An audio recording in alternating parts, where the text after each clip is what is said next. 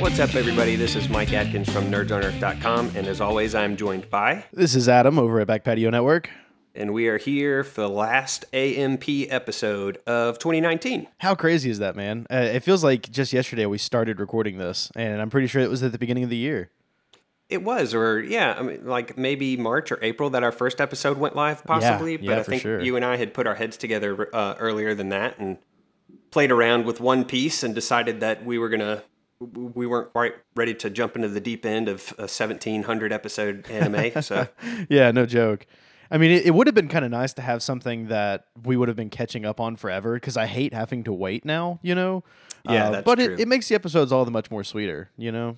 Yeah, and you know, we had kind of aired on the side of My Hero not just because of length, but because of cultural relativity or popularity, I guess. Yeah, it's huge. And it's massive. However, at the same time, a few weeks ago, One Piece came out with a new movie, and a lot of people that I knew were talking about it that I didn't even know were One Piece fans to begin with. So Really? it still must be big enough that, you know, it's still hitting theaters with movies. I was kind of surprised by that. Yeah, I think it's still an ongoing series. I don't think it's over, so there's just thousands of episodes. Yeah, well, I mean, Dragon Ball Z is leaning in that direction now too, or Super. So I'm still I'm trying to avoid internet spoilers for that stuff, because like I've seen all the way up through the anime, what's already been released, but these posts are hitting the internet around like manga chapters that are way far out ahead of where the show is right now. Yeah, and it's crazy. Like I've seen some stuff I was like, oh man, I wish I knew the relevance to this. Now it's just a spoiler, you know? Yeah. I mean, I see headlines and I'm like, I don't even know who that character is. So. Right. I will say, I think, you know, the recording, or I guess production of the actual anime for Super has been put on hold, but one of the creators like made a really kind of ambiguous tweet recently that makes people think that they're about to start publishing the next season. So I guess we'll see. It'd be cool, because I finished Super a couple weeks ago and I'm like, seriously jonesing. Yeah, I miss it too. It's been, I was actually watching it like on YouTube as it was releasing. Oh yeah, probably illegal, but I don't know. But anyway, so I've been done with it for quite some time, and I haven't even gone back and rewatched it on Hulu or anything yet. I need to, just to kind of scratch that itch. Yeah. So, but enough of Dragon Ball Z. If you listen to this show for any length of time, you know that we tend to dabble into that particular anime's world almost every episode. I swear. Yeah, I think it's our language. We really have a Dragon Ball Z podcast that we mask with My Hero stuff. It's true. In fact, true. I think it was episode 73 is, or no, maybe it's 72 with Fat Gum is kind of really one of the main characters there. And if I remember correctly, his voice actor is Adult Gohan's voice actor in Dragon Ball Z. That is correct. And yeah, I gotta say, I put that as a trivia one day on the Twitter. Yeah, I actually paid attention that week. Or maybe you told me in an episode, and I don't know. Okay, hold on, because I just found out. I was totally going to expose you later on, but I'm calling you out. I gave you trouble, I think, on our last episode. I asked if you even followed us on Twitter, and you're like, of course I do. And then like 4 days later, I get a notification that the real Simso is following Almighty Pod. So yeah, I was really embarrassed. Yeah, it was bad. It was bad. Because I was like, you know, I keep all of Back Patio's Twitter handles on my phone. So I've got Rocks and Rune Lords, New Path Podcast, Back Patio Network, Almighty Pod. And then I also have my own Twitter, which I don't feel like I ever use anymore. And I got a notification that was like, Almighty Podcast follows you. You should follow them too. Yeah. And I was like, oh, shit. Exposed. Yeah, I felt pretty bad about that. I almost took a screenshot and shared it on the Almighty Podcast Twitter, but I didn't. I didn't want to expose you that hard, but I was totally calling you out on the podcast for sure. I appreciate it. More people will hear it that way. Yeah.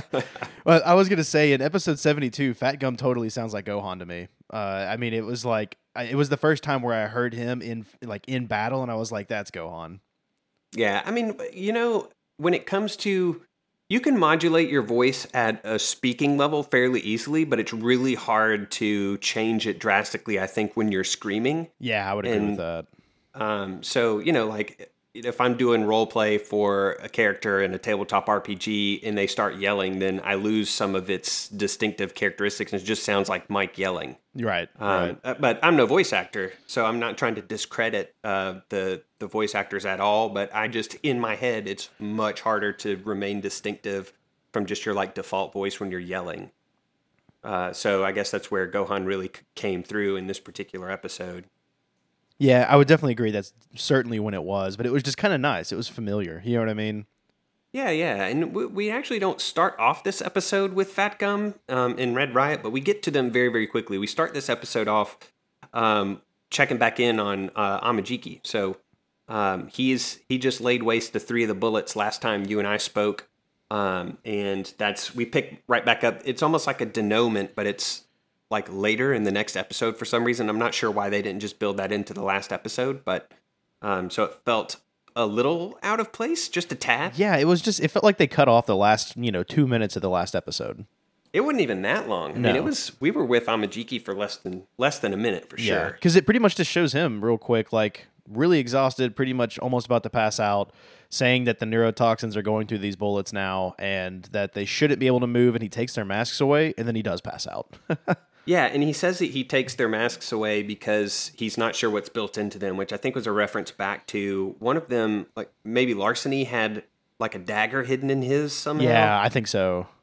So it's a cool little, it's smart play on. I mean, we don't know what's under those masks, and so far I think Larceny's the only one that showed that he did, but Amajiki's just playing it real safe, I guess. Well, and for all we know, that those masks could have some sort of like laced drugs or something like that in them that they could take and power back up. So yeah, I mean, smart move for sure.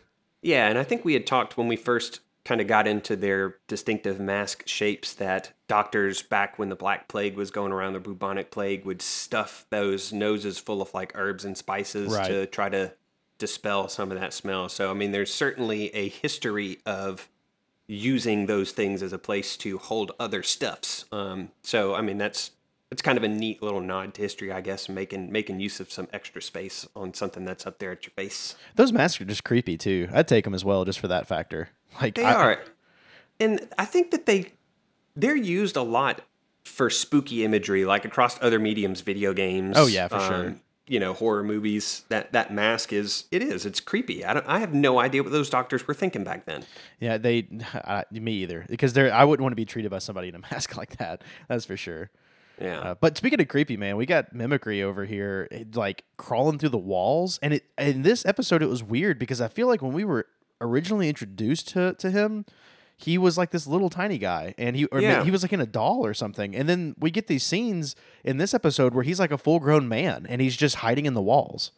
Yeah, I think I had kind of asked you last episode if it looked like he looked like All Might when he slipped into the wall, and he doesn't quite look like All Might, but in that very brief glimpse, I was like, well, he definitely ain't that little small fry, like Smurf-shaped dude. Yeah, I get the feeling he was inhabiting like a doll or something.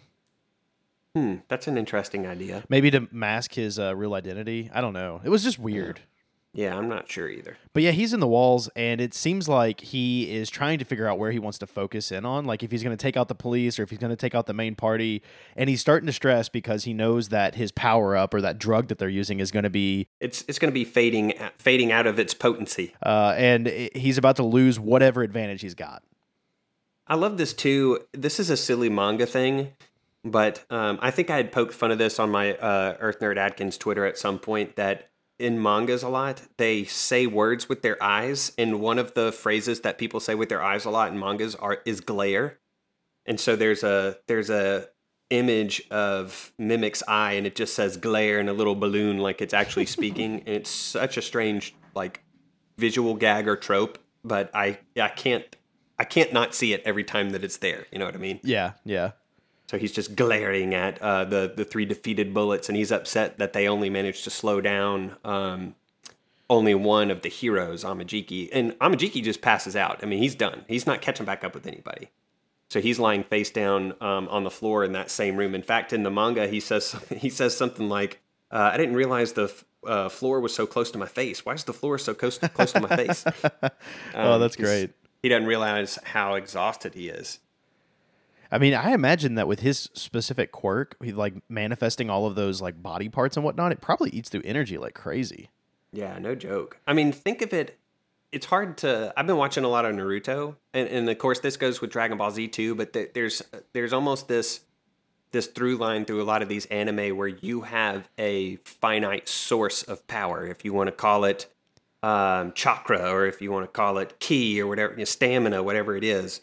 that Amajiki just burned through his, and the more activity you do with whatever your power is, the less you're going to have in reserves. And typically, the way that it's shown across pretty much all of these anime as well is once you're out, it's almost like you have no energy whatsoever, like you just pass out or are knocked out. It's like your blood sugar drops. Yeah.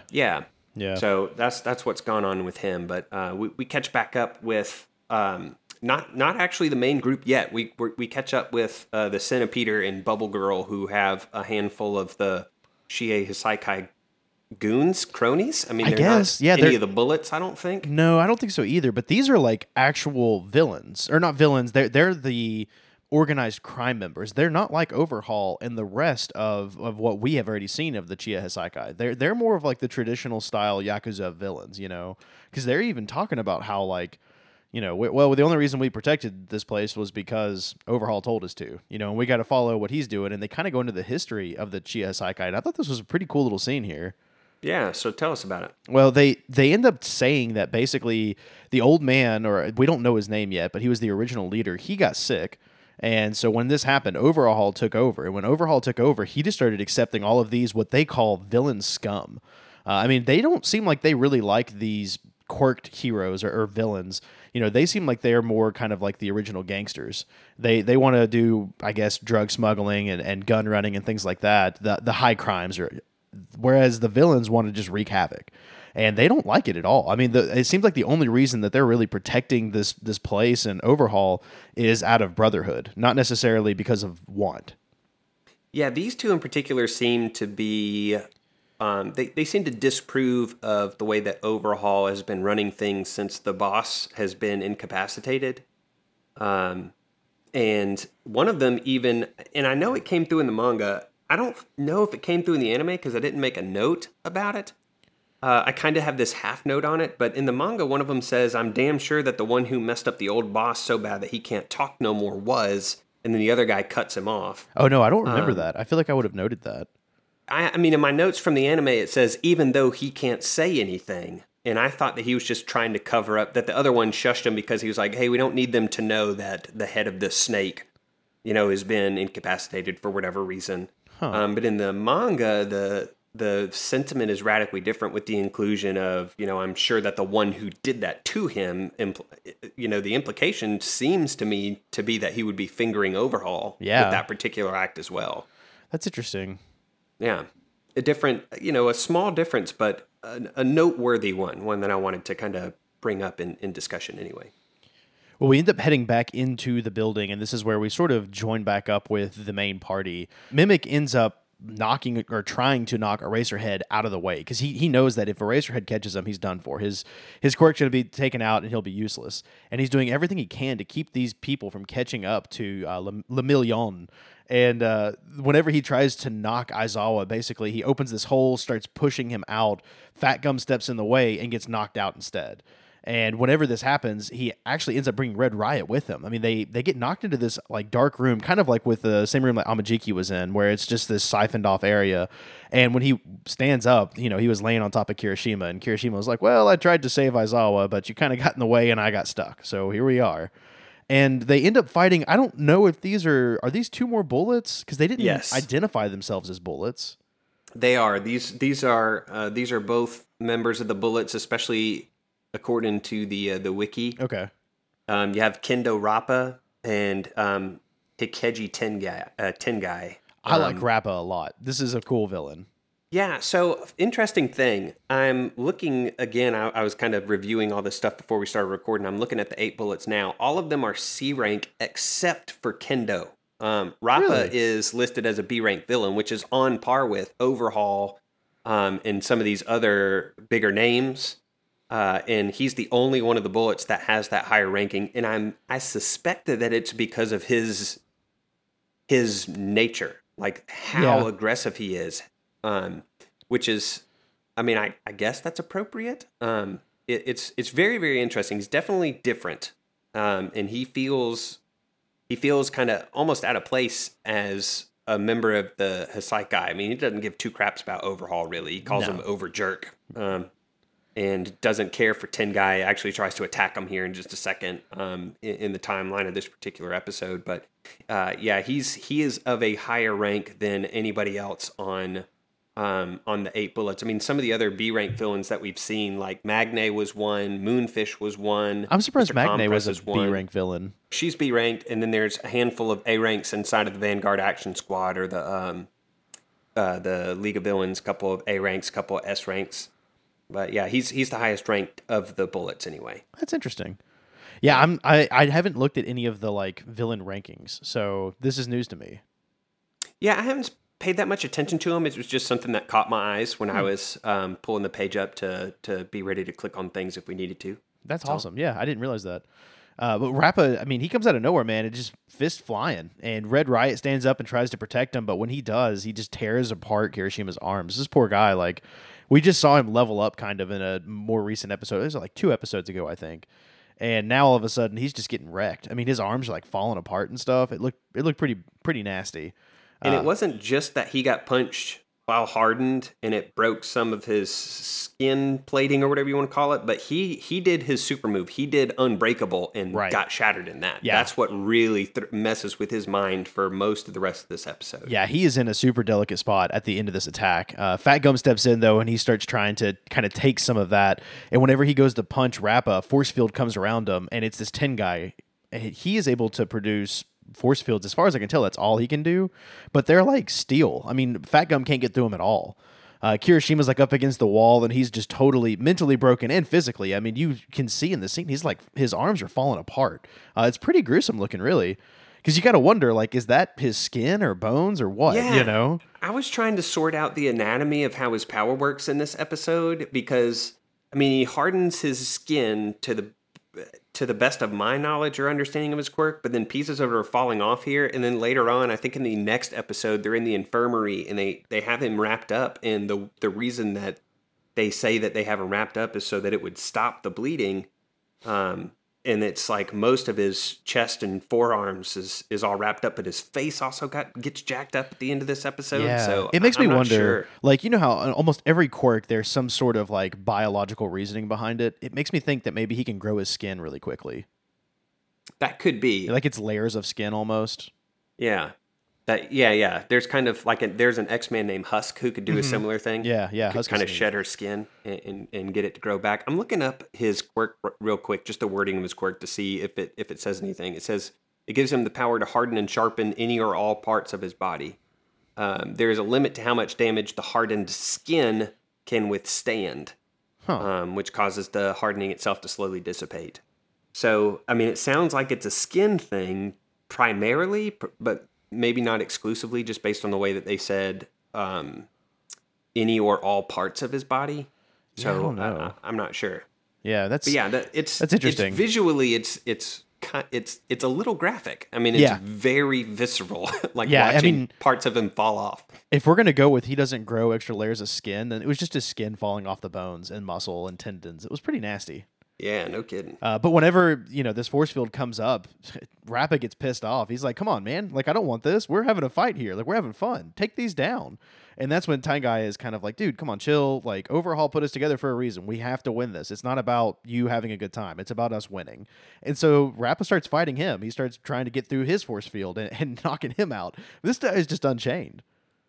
Yeah, and I think you had mentioned seeing Red Riot kind of level up in a prior episode, and I think that's an important, almost like background piece of information for this particular episode, because last time we saw him go Unbreakable, it was incredible, and he withstood like a literal like fire hose of swords and was totally fine, unscathed, and now one punch and his arms are falling off and he's made this giant indentation. But beyond just what this establishes about Kirishima in the Unbreakable, it also does a lot to showcase Fat Gum himself. Because one punch did this to Kirishima, and Fat Gum gets 100 times that, several hundred times that probably over the course of this episode, which speaks a lot to his quirk and his own kind of durability. Yeah, I mean, this is a really neat episode just because we get to kind of deep dive into Fat Gum's quirk. We don't get like a pop-up like we normally do. I think that happened a couple episodes back, but I don't feel like it fully explained his quirk because I didn't fully realize what all he could do. But I mean, he's sitting there just taking punches, and we get a shot from Kirishima's angle, and you can literally see Rappa's fists coming through his skin. Like you can see the impacts going out his back. So he's just... My notes for this fight was... Fat Gum's getting wrecked protecting Kirishima while Kirishima has an existential crisis because he's like up against this wall just freaking out, like having all these flashbacks, and we'll dive into these, but talking about kind of how he's like, oh, here I am again, not able to move in a situation where a hero should be able to. Yeah, I really like it too. He asks himself at one point, like, what do I have when I don't have my hardening? And this was a question that you and I had discussed at some length recently with the introduction of those quirk-stealing bullets. Is will part of their training be, applying themselves in a way apart from their quirk, now that they aren't necessarily to be 100% assured or assumed in every single battle that they have. And now you have Kirishima in a position where he might not be without his quirk, but his quirk is not sufficient, at least at this point. Like he feels like that one punch is it shattered not just his forearms but his confidence in himself, and we see him regain some of that, or possibly not even regain it. In fact, I'm going to take that back. He doesn't regain confidence. He just kind of does away with any grasp on self-preservation in this moment. I think that's a better way to phrase what he does here shortly in this episode, or possibly early on in the next. I don't know. The timeline kind of blurs together. I know these two. I think it's in this episode where he gets back in the fight a little bit. Oh yeah, it definitely is, because he's sitting there and he kind of has his flashback, which flashbacks in shows like this always crack me up because I know when I'm watching them that it's not taking place in the fight. Like he's not just sitting there thinking about this thing that happened and like, we're going to spend 5 minutes of just me, Kirishima, thinking about my past, and then we'll get back into the fight. But, right. It's just a quick play in his head. But to us, we get this pretty decent, I mean, it's a majority of the episode almost, where we're seeing old young Kirishima, and he is at, I believe it was Mustafaa Private School. So another Star Wars reference. Yep. Which, pretty neat. But he's got this scene where some bullies are picking on this little kid that he looked like an animal.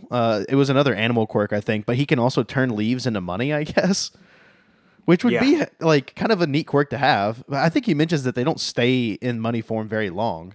But these bullies are picking on him. They want some money out of this kid, and Kirishima tries to come and save the day. And one of the bullies is like, he's not that powerful, and throws a rock at him and just totally stops him, like dead in tracks. And at this point, Mina shows up after the bullies have run off with this kid, and she's able to like diffuse the situation and ends up breakdancing with them, and they're all friends afterwards. And I kind of felt, which is super crazy. It is weird, yeah. I don't know how that all went down. I almost would love to see that scene from her perspective. But Kirishima's standing there with a couple of his buddies, and they're like, "Man, why are you even trying? Like, you're not gonna be a hero. Like, she's A-grade hero material. You're kind of not, And he makes the mention that just like Crimson Riot, all you have to do is have good heart, I guess. He keeps talking about Crimson Riot and having, was it chivalrous heart, I think he says? Yeah, chivalrous heart. And that will make him a hero.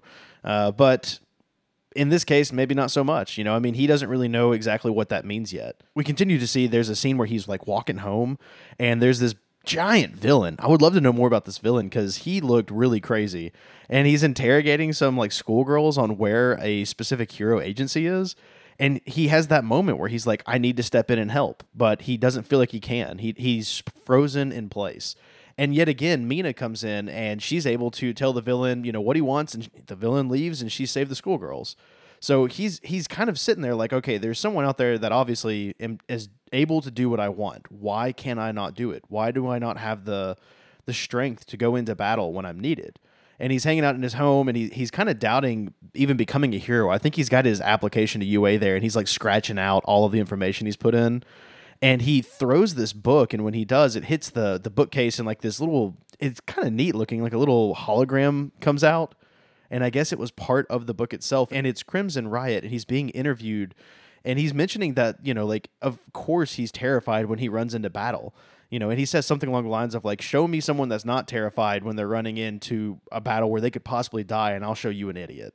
And so he's getting kind of reinvigorated. He's like, all right, I can do this. And so he starts training, and he dyes his hair, which I think, helps him out somehow. He's got that massive red hair now, because in the flashback, he's got completely jet black hair.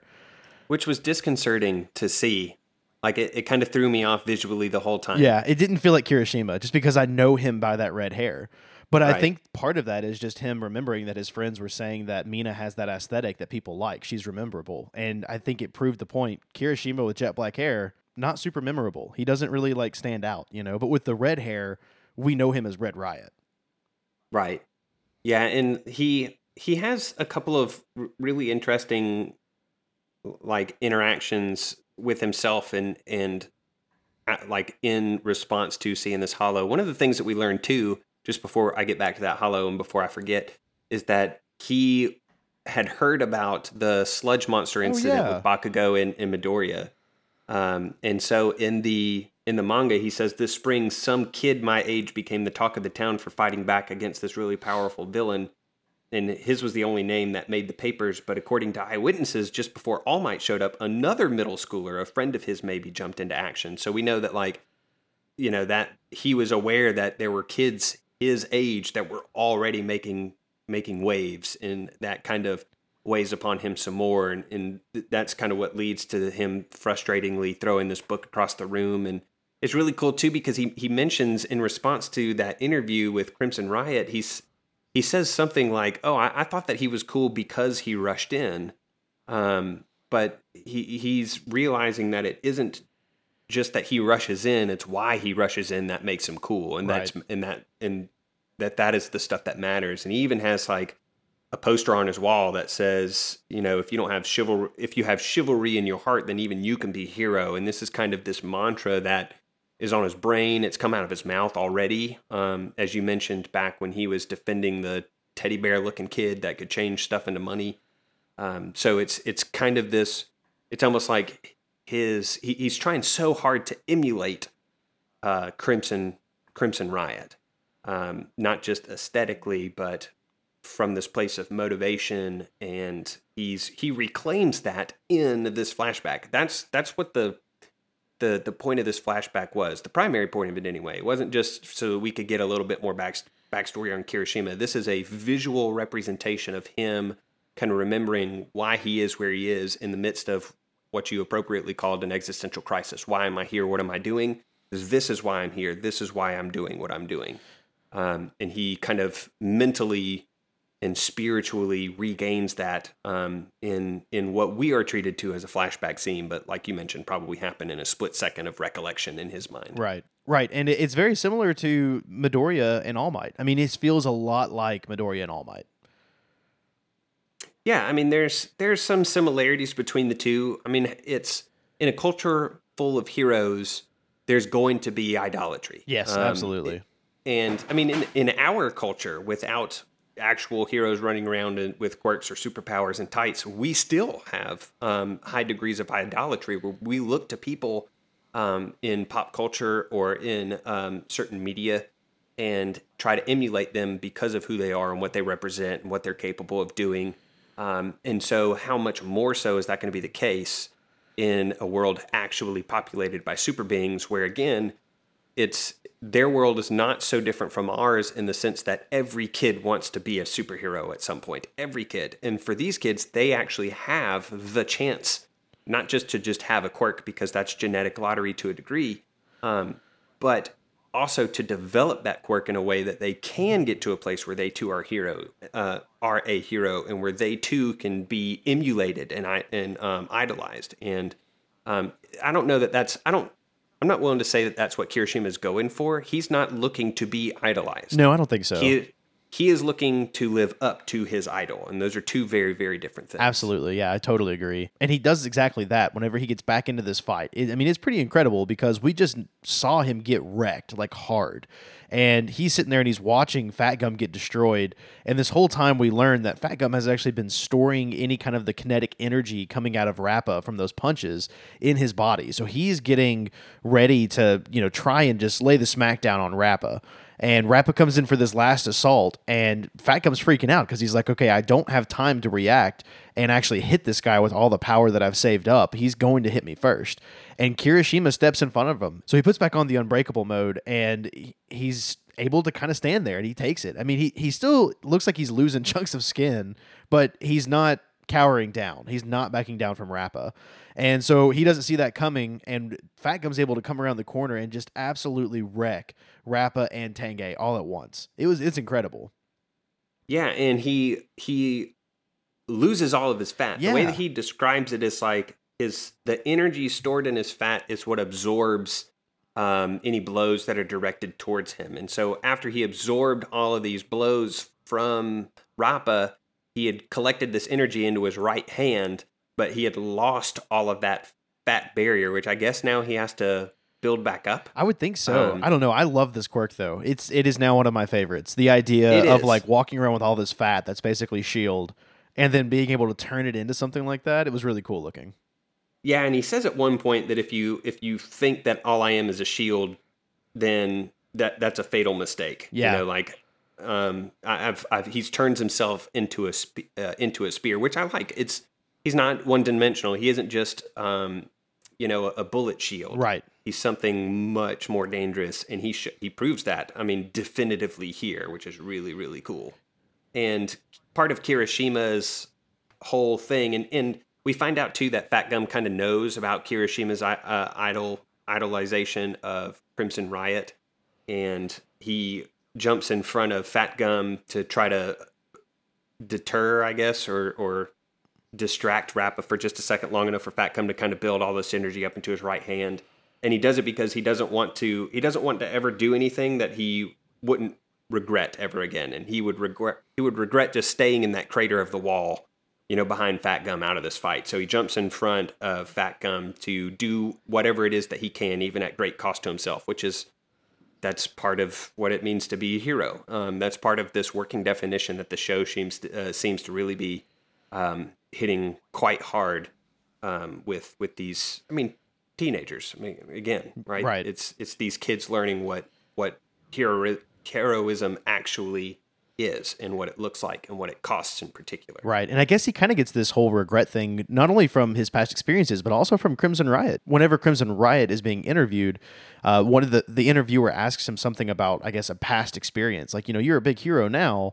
And how does that change since you were a sidekick? And he mentions that when he was a sidekick, someone died because he didn't step up. And he's like, I'll never do that again. I will always get in the way, even if it means taking my own life. Right. Yeah, he says that, it's one thing to be afraid of villains and death, but the thing that he's most afraid of is seeing the look in somebody's eyes, that last expression of somebody dying and the pain of being unable to save them. And so, again, it's all of this stuff is visually and narratively displayed for us and outlined and fleshed out for us that has happened, crossed Kirishima's mind at this split moment because he needed to recall it. He needed to regain it. And something earlier on, I think Fat Gum looks at him right after he takes that big hit from Rappa, and it's just like, you can't let them break your will. Like in a fight like this, it's us trying to wear down their will without losing our own. Yep. So you've got to stand back up, and it takes Kirishima a little while in episode time, but probably less than a minute, I would guess, to kind of collect himself back up and have all of these memories provide for him this motivation that he was threatening to be completely devoid of in the face of defeat, in the face of, again, his super move and his level up, like you called it earlier. I don't remember exactly how he phrases it. Like Kirishima talks about how he had improved, I think might have been what he talked about. That he'd come so far and felt like he had improved, but then one punch undoes all of that. And all of these memories of Crimson Riot kind of get him back again to this headspace of, I'm trying to be a hero like him. This is the kind of hero he is. Therefore, this is the kind of hero I must be. And we get that very, very quickly. Yeah. So it's really well done. It was. You make a mention of the fight probably being a little bit quicker, in episode than what it feels like to us, and it's something I've always wanted in any anime, really. But I would love it in this scene in particular. Is how long has the infiltration been going on now? Because it's spanned at least 4 episodes for us, so it feels like it's probably 30-45 minutes. But in reality, I'm willing to bet that they probably just hit the Chiya Saikai like 10 minutes ago. Like, all this is probably going down way faster than what it feels like. Yeah, I mean, a lot of when you're trying to keep track of so many different narratives going on simultaneously, you have to do, I've used this word before on the podcast before, it's recapitulation. And sometimes they tell you, like in the next episode, they kind of go backwards in time and then catch back up and go backwards. Sometimes that is narratively clumsy if you do that all the time, where you say, you finish the fight with Amajiki, and then you're like, 5 minutes ago, while Amajiki was fighting, this is what Aizawa and the crew were up to. You can't keep. That's just very clunky. It is clunky, yeah. But it's still like what I would really love to see is a timer though, like a countdown in the show, just a small one, like up in the top left hand corner. This is how long it's actually been. That would be kind of neat. Yeah. So this is where episode 72 ends. It ends with Fat Gum punching these 2 bullets and exclaiming that the reason why they lost is because not only had they underestimated Red Riot, but Fat Gum admits that he had himself, and he sees in Red Riot this hero again. And what's even cooler is at the beginning of episode 73, which is called the Temp Squad, you get to hear Rappa kind of speak some recognition over Red Riot. Yeah, it was really cool. It was really cool. Yeah. And it's especially cool because, again, like we were just talking about how awesome it was to see the Unbreakable form a couple episodes ago, and we talked about having the crowd speak words of recognition to Red Riot, right? They saw what he could do. They praise him publicly. He hears all that, and he gets it again in this episode, or episode 73, really, both from Fat Gum, his mentor, who he's looking up to more and more all the time, and also even from an enemy, which I think is a really cool kind of fold. In fact, the beginning of episode 73 is some of my favorite stuff. This scene with Rappa and Fat Gum and Kirishima in the infirmary, I loved this whole scene in concept. So let's talk about it. Yeah, let's go ahead and just dive right into 73. We get this quick scene with Overhaul. He's walking with Kurono and Eri, and he's discussing about how, like, it's funny because Kurono has kind of got this sense that this is going to be the end of the clan. He's like, all right, the Chiya Saikai has got to be over. And Overhaul's like, man, don't worry. As long as I got this serum and this product, we can get investors. I can start all this stuff right back up. And he's talking, I guess, about this, like, quirk-killing serum that he's got. It sounds like he's got quite a bit of it stored up. Yeah, he's holding it in one hand, so it's not like he's got vats and vats of it. But I think his point is, as long as we have a drop of this, we can replicate it. Right. Or as long as we know what the process is, we can duplicate it. One of those two things. Right. And they also have Eri, who's a significant part of whatever this process might be. And he mentions, too, that all this commotion that's going on behind him, this big conflict with the heroes, is actually going to work out in their favor narratively inside of the villainous community, because they're going to be able to spin this not necessarily as, oh, we got beat up by the bad guys, because clearly some of them are going to get away presumably scot-free. At least it looks that way right now. But also that it's these heroes are so afraid of what we have to offer you that they were willing to come after us for it. Like, it's a big deal. Right, because it seems like up to this point, the heroes have been very reactionary. So for the first time, we're seeing them be the ones that are the aggressors. And I think that's it's like an S rank, on a report card. Like, if he goes out to talk to other villains, this is like bragging rights. Yeah. And they don't, speaking of S ranks, it's not a bunch of chump heroes that they have running around in the Saikai compound. No, not at all. Some of them are. Some of them are those regional heroes. But then you also have folks like Aizawa running around in there. And, these are big names. I mean, these are the folks that are being targeted. Like, and imagine how do you think that just as a sidetrack real quick, because I had this in my notes and I totally forgot to mention it, but so Mimic tries to push Aizawa initially down to, presumably he would have ended up in the same spot that Fat Gum and Kirishima did, right? So down there with Rappa and Tengai? I would think so, but it seems like that would have been a dumb move because Aizawa would have been able to keep the shields from happening, and he probably would have been able to take Rappa down pretty quick. Yeah, I wondered how that fight would go, because he could only neutralize one at a time. If he didn't neutralize the shields, he wouldn't be able to do much. But if he neutralized the shield, Rappa was a handful, man. Yeah, no, you're not wrong. I mean, Rappa was a handful, but I feel like Aizawa would be able to bound him up pretty quick with that like weird handkerchief that he carries. That's not a handkerchief; it's a scarf. It's like a scarf. But I wonder if Mimic thought, like, legitimately, I think that these two are perfectly suited for Aizawa, right? And another thing too, like Fat Gum, when he's down there, he mentions that the whatever dossier or files that they read to get ready for this particular invasion did not include any information on these two bullets. Yeah, that's true.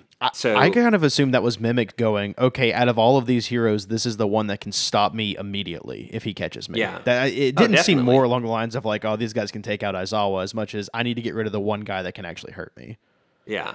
I definitely think that was a big part of the strategy, but I was just wondering if another part of that was, I'm going to funnel them to these two dudes because I think their combination, I think they even, Tengai and Rappa, one of the two of them even say, like, our combination of quirks is really hard to beat. Yeah, well, I mean, gosh, look at it. It's, you've got this guy that can't be hit, and he can just destroy you in a few hits. I mean, it's definitely a good combo. Yeah. I mean, imagine if Rappa and Tengai weren't at odds with one another quite as they were. Like, if they cooperated more, it would have been a much different fight. Oh yeah, absolutely. But all because of who Rappa is, which we're going to get into. It's going to keep them from ever working well together. Definitely. And let's go ahead and get into it. Before we do, we just have to make a quick mention that Overhaul pulls in what he calls the Temp Squad, and he's telling them like, "All right, you two get prepared. It's your turn." And it's Toga and Twice, which I didn't expect to see the League of Villains down there. So I'm kind of excited about that. Yeah, I was a little shocked by their presence too, but we also find out a little bit later that it's not that the League of Villains are spread out through this hideout as well. Right.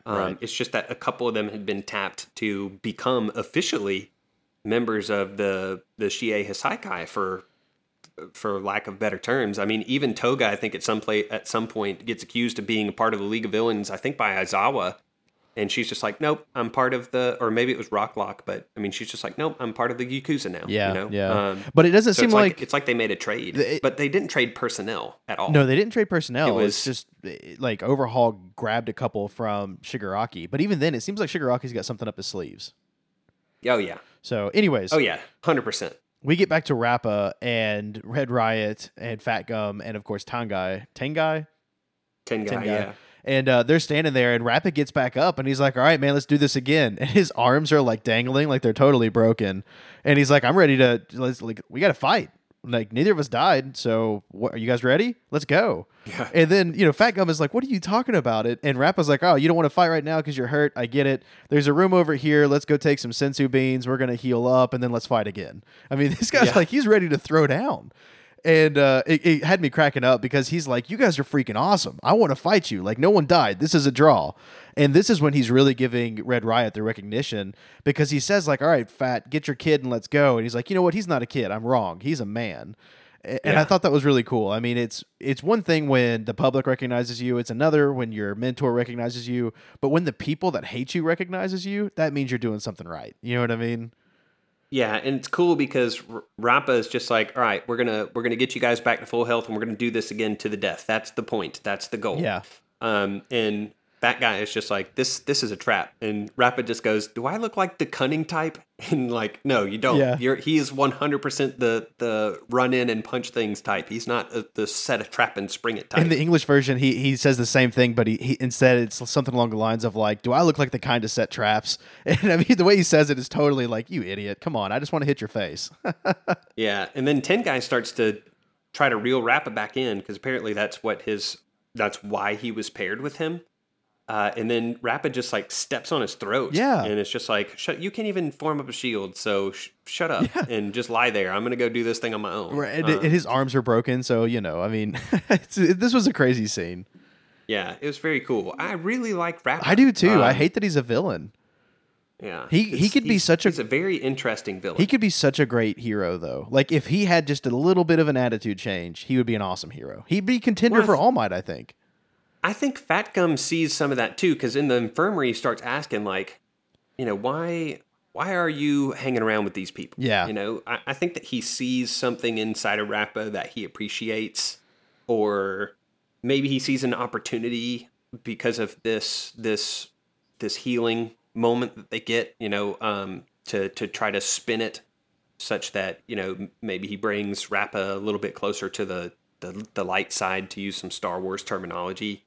I mean, I think that Rappa's, he's definitely, and his MO is what is the only reason why he's a part of the Shiei Hisaikai. He goes on to explain that the only reason I'm with these guys is because Overhaul's the only one that's ever beat me. And he's beat me 5 more times since then, and I'm here until I beat him. So that's his connection. That's the thin thread that's keeping him as a part. And that's part of why, again, he was button heads with Tengai earlier. He's just like, I didn't ask to be on your team. Yeah. And it even goes more than just beating him in a fight, though, because he specifically says that he died. I mean, it sounds like Overhaul is literally like killing this guy, and then I guess using his quirk to put him back together and bring him back to life. Yep. So, I mean, that kind of makes me go, well, maybe Magne will come back, and maybe not Overhaul, but Mr. Compress's arm will come back. It sounds like Overhaul has the ability to do some pretty miraculous stuff. Yeah, I would think that that ability has to be matched with the desire. I think he sees in Rappa a tool that he doesn't see in Magne or Compress. I doubt we're going to see any regeneration in them, but he sees utility in Rappa, and so. And he also isn't threatened by Rappa, I don't think. No, I don't think Overhaul feels threatened by anybody. Yeah, I think that's why the two of them have fought at least 5 times, because Overhaul's just like, all right, this thing again? Okay, if this is what's keeping you around, come at me, bro. Sure. And I'll vaporize you again, put you back together, and we can try it again later. Right. Well, and what's great about this, too, is like Rappa's kind of explaining all this to him, and Tengai is like, come on, man, don't say anything. And he just goes right into it and starts telling, Fat Gum and Kirishima everything he knows about everything. Yeah. I have in my notes that Rappa spills the beans. Yeah. He's trying to bring the Yakuza back into power, and he doesn't know all the details, but Overhaul's getting ready to distribute a huge load of something. He doesn't even really know what it is. They're just waiting on cash. Yeah. I mean, he's not on the inner circle, and that much is clear, but he knows enough. He knows a tantalizing little bit that Fat Gum is totally eating this up, and plus, I think Fat Gum is smart enough to put a couple things together here, that the thing that he's trying to distribute is the drug that they're all worried about, and that they just need that cash flow in order to really get this operation off the ground. And so, yeah, Rappa's just like, man, I don't care. Again, he does not have any loyalty to the Shiei Hisaikai or to Overhaul. I mean, he's calls him Overjerk and keeps getting corrected by Tengai. No, it's Master Overhaul. And Rappa has no time for that. No. Because that's not how he perceives Overhaul. Well, and his big thing is that, he was like, look, I was in the MMA for a long time. All these guys would come to fight me, and I'd hit them with one punch, and they'd be knocked out. And he's like, do you know how unsatisfying it is to be in fight after fight and never feel challenged? You guys are the first people that have come around that have ever challenged me, so let's heal up and let's get back in the ring. I mean, he really wants just a good fight. Yeah. And I wonder, I mean, he's received a challenge also from Overhaul, but it's different. It's almost like a pride thing, I think, between him and Overhaul, where his pride is like, I should win. I want to win, right? And for this other fight with Kirishima and Fat Gum, it's more of this is fun, right? This is thrilling. Well, it's physically challenging, I would imagine, because it seemed like the fight we saw between him and Overhaul snaps his fingers, Rappa's dead, and then Rappa's back alive. There's no real fight. But with Fat Gum and Kirishima, he's got like a real fight. I mean, this is actually, they are throwing blows at each other, and he's having to duck and dodge and throw punches back and be on the lookout. It's physically challenging, but it's also mentally challenging for him as well, I would imagine. Yeah, yeah. So I'm saying that he's experienced a draw or defeat between these two, but he views the combatants in both fights very differently. Right. Totally. And while all this is going on, we've got Mimic in the background who has decided that Mirio isn't a threat at all, I guess, and he's going to try and focus on Night Eye's group. So he's basically, throwing up these walls, and he's trying to make everybody dizzy again. And this is when Rocklock kind of shows off a little bit. It doesn't make me like him anymore, but he uses a lockdown power to keep the walls from moving, which... Yeah. I guess that's nice. I have in my notes, I said, Rocklock finally does a thing. Yeah, it does something other than chastise everybody else around him. Oh, he's still doing that, though. He's blaming Night Eye for this the whole scene. Yeah. I mean, he's just like, it's your fault we're in here, blah, blah, blah, blah, blah. So he's still whining. He's still very much in character. But the other thing that drove me nuts that actually is a little notch in Rocklock's favor is he explains, I am at the limit of my power. When he's locked down these walls that Mimic is trying to like basically crush them all with.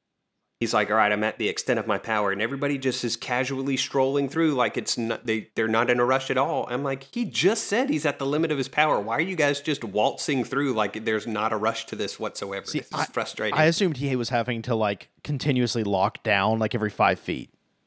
That's the reason I figured they were taking their time. Otherwise, I figured he would have locked it once and they would have just booked it. But he wasn't moving though. He was stationary. Was he? I thought he was moving with them. So I thought it was like trap finding in D&D. You know how you have to like search for traps every 15 feet or something like that. Like I assumed it was something like every couple feet he was having to lock down that wall too. But who knows? I mean, maybe they're just ignoring Rocklock like we are. Yeah, I mean, in the manga it says, don't complain about the tight quarters. At maximum security level, my lockdown can't cover too many spots at once. This is the limit of my range. And so he had locked down a significant portion of that hallway. And then in the anime, the people are just like walking like they're walking through a mall. Yeah, like nonchalantly. Yeah, show a little bit of urgency, please, for Rocklock's sake. Yeah, well, Mimic is like throwing walls at them too, and Midoriya's having to smash them down. So there's a little bit more going on up ahead, it seemed like, where because they're not all like huddled right together. They're kind of separated apart just a little bit. Yeah, and this, I think Mimic takes full advantage of that because he separates the crew with some walls. And so like Aizawa grabs Midoriya and they get blocked off together. Rocklock is by himself because everybody I think was ahead of him. And then you get the police and Night Eyes together. Who else was with them? Was there somebody else with the police and Night Eyes, or was it just them? I think it was just the police and Night Eye. Okay. Yeah. And as soon as they did this, as soon as they separated folks off, I have in my notes, they separated them so Toga could do her thing. Yep. Because Toga's power doesn't work in the midst of combat when everybody's looking at her. So I was like, 100%, this is where Toga and Twice come in. And I was right. So Toga comes onto the scene and does this like frontal assault on Rocklock, who totally owns her. At first, yeah. Yeah, it's really cool too. Like he turns when she's jumping at him with a blade and he just allows it to pierce through his hand and he locks it down. And then he goes to like knee her, but it's one of Twice's dupes of Toga. So it turns into that mud that we saw Dabi turn into a while ago. And then Toga comes at him from behind, stabs him like up under the ribs. And then, of course, now that she's got his blood, she can become Rocklock. Right, and Eraserhead and Midoriya are together. Midoriya knocks down one of the walls, and they see Rocklock standing there and a Rocklock on the ground. And, freaking Midoriya, he should have known from the get-go that this was a copy of Rocklock, or that it was a clone or something, because, he's like, oh my gosh, Rocklock, you've been stabbed. And the Rocklock that's standing is like, oh yeah, this is a copy. I had to take him down. How are you doing, buddy? And he's like really nice to Midoriya. And he hasn't been nice to Midoriya, period. And it still takes Midoriya and Aizawa all of like probably 30 seconds to a minute to realize that this is Toga. And the moment that they do, it's like Toga gets all excited again to see Midoriya. It's really freaky. And I still can't tell if she's naked or if she's wearing a skin suit. Like it's really freaky. She's naked. You think so? And I don't think it took that long for Aizawa to figure it out either, because he bends over the body and he's like, a knife wound. And he would know that Rocklock has never once showed a blade. Yeah. Like he doesn't, that's not part of his kit. Right. So he immediately is just like, what the heck? Rocklock doesn't have knives, use knives, whatever. And so he immediately turns around as Toga / Rocklock is making his / her way towards Midoriya, cancels the quirk, so then the duplicate-iness melts off of her, and yeah, she's 100% naked, but it's covered up by Aizawa's little bindings, like he shoots them around her, and then throws her up against a wall. But yeah, she's naked. There's no skin suit here. Okay, I couldn't tell. I felt like there might have been, like, who knows. But yeah, I guess you're right. So she ends up stabbing Eraserhead too. Like she's wrapped up in his stuff and flips around him and stabs him. So now she's got his blood. Well, I think the knife gets left behind and Midoriya picks it up. Yeah, there is a knife left behind, but I would imagine she was able to get a little bit. Yeah, I wasn't sure. I thought that Aizawa had like kept her from getting any. Yeah, like purposefully snatched up that knife so that she wouldn't have his blood. But I mean, I guess if a drop of it got on her, like when he removed the knife or when she actually did the stabbing, it might be enough. It doesn't seem like she needs much, so.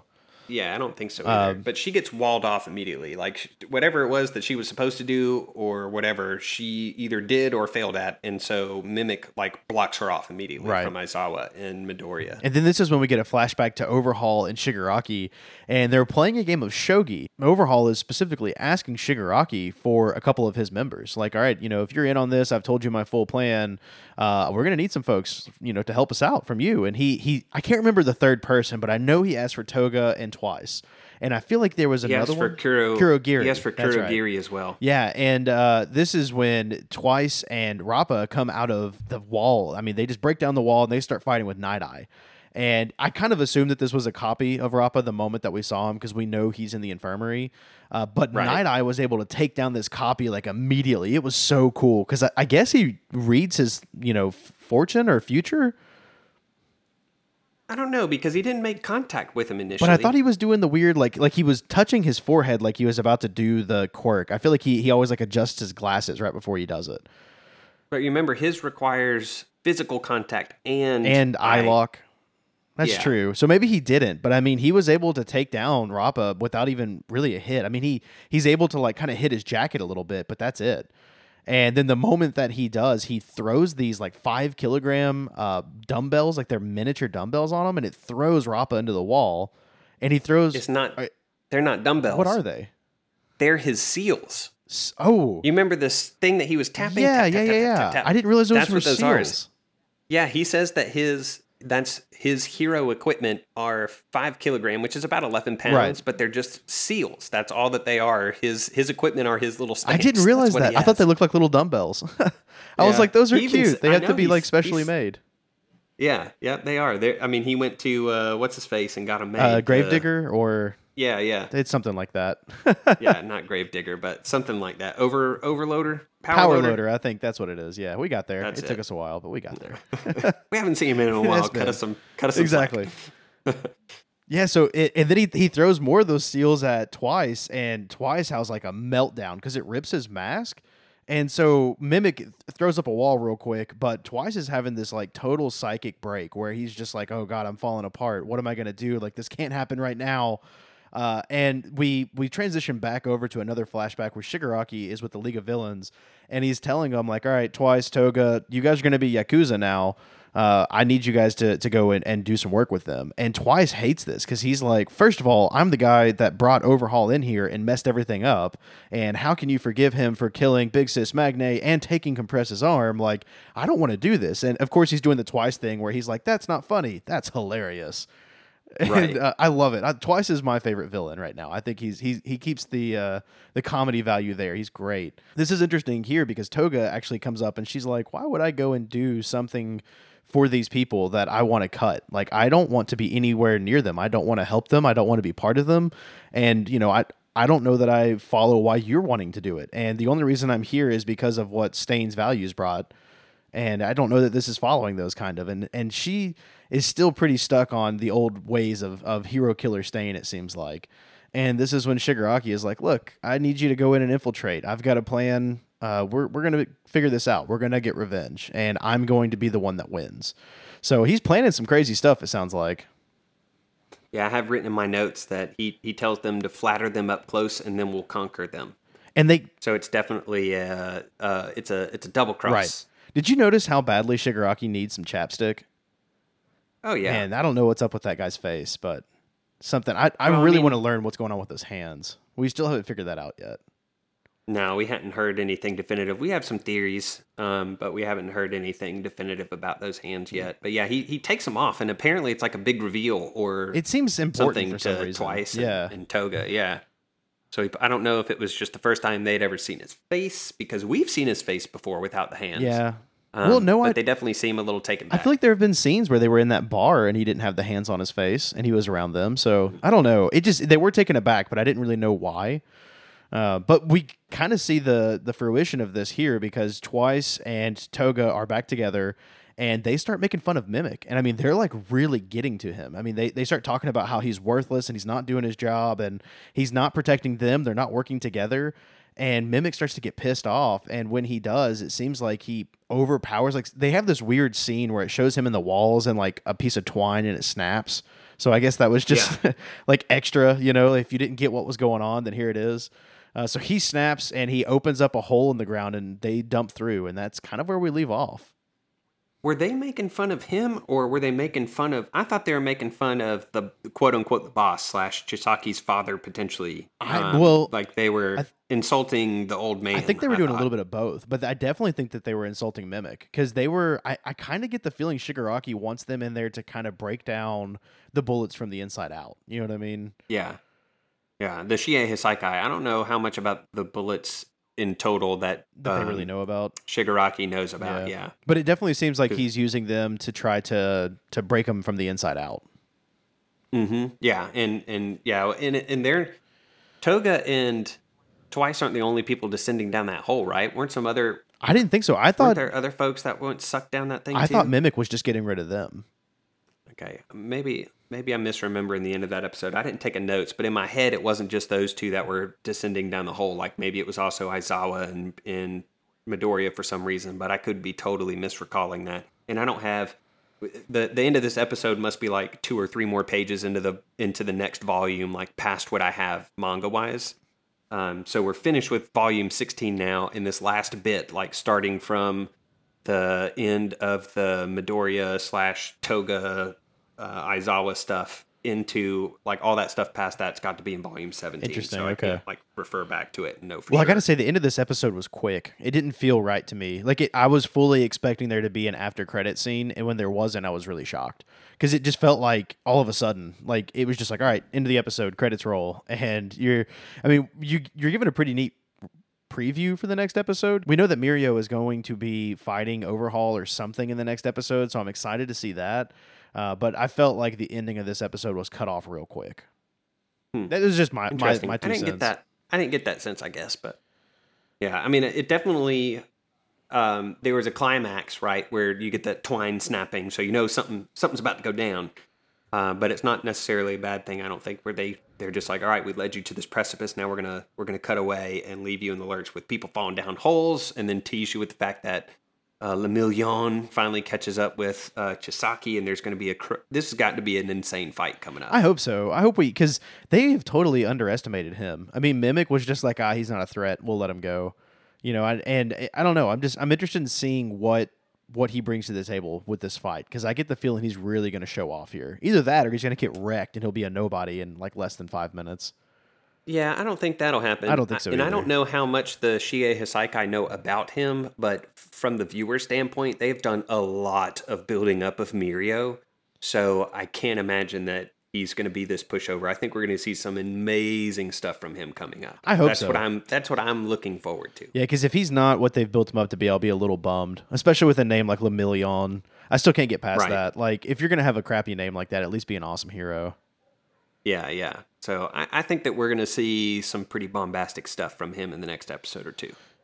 Yeah, I guess we'll see, man. Right now, I know episode 74 is coming out. Either it's already out, so I think it's already out now. So we got to wait a week for 75, and so I think you guys will have another week before you hear us. So we won't have one next Monday, more than likely. That is at least not one of our filler episodes. We may have something planned for you. We'll see if we can get to it. Yeah, we've got a couple ideas for fillers now. We just got to find some time to sit down together, and holidays make that a little difficult, but we're almost through that stuff. After New Year's, a couple days from this episode going live, we'll finally return to some semblance of normalcy and be able to cultivate a better routine and be a little sharper with you guys. Like, I don't think I've posted a trivia in the last couple of weeks, and that's totally on the fact that it's the holidays and I had family and other things, but we'll get back to it, I promise. Yeah, we will. But in other words, or in other news, I guess, happy 2020. This will be coming to you a couple days beforehand, so Happy New Year's from the AMP, and we hope to be a big part of your 2020, as big as we can make it. And you guys can, as always, increase your engagement with us, not just by listening and downloading, but also by following us on Twitter and plugging into the Discord, and just being, a little bit more plugged in to the community that's building up around this podcast, which we enjoy. Yeah, we'd love to see you there. But anyways, have a good week, guys. All right, Happy New Year.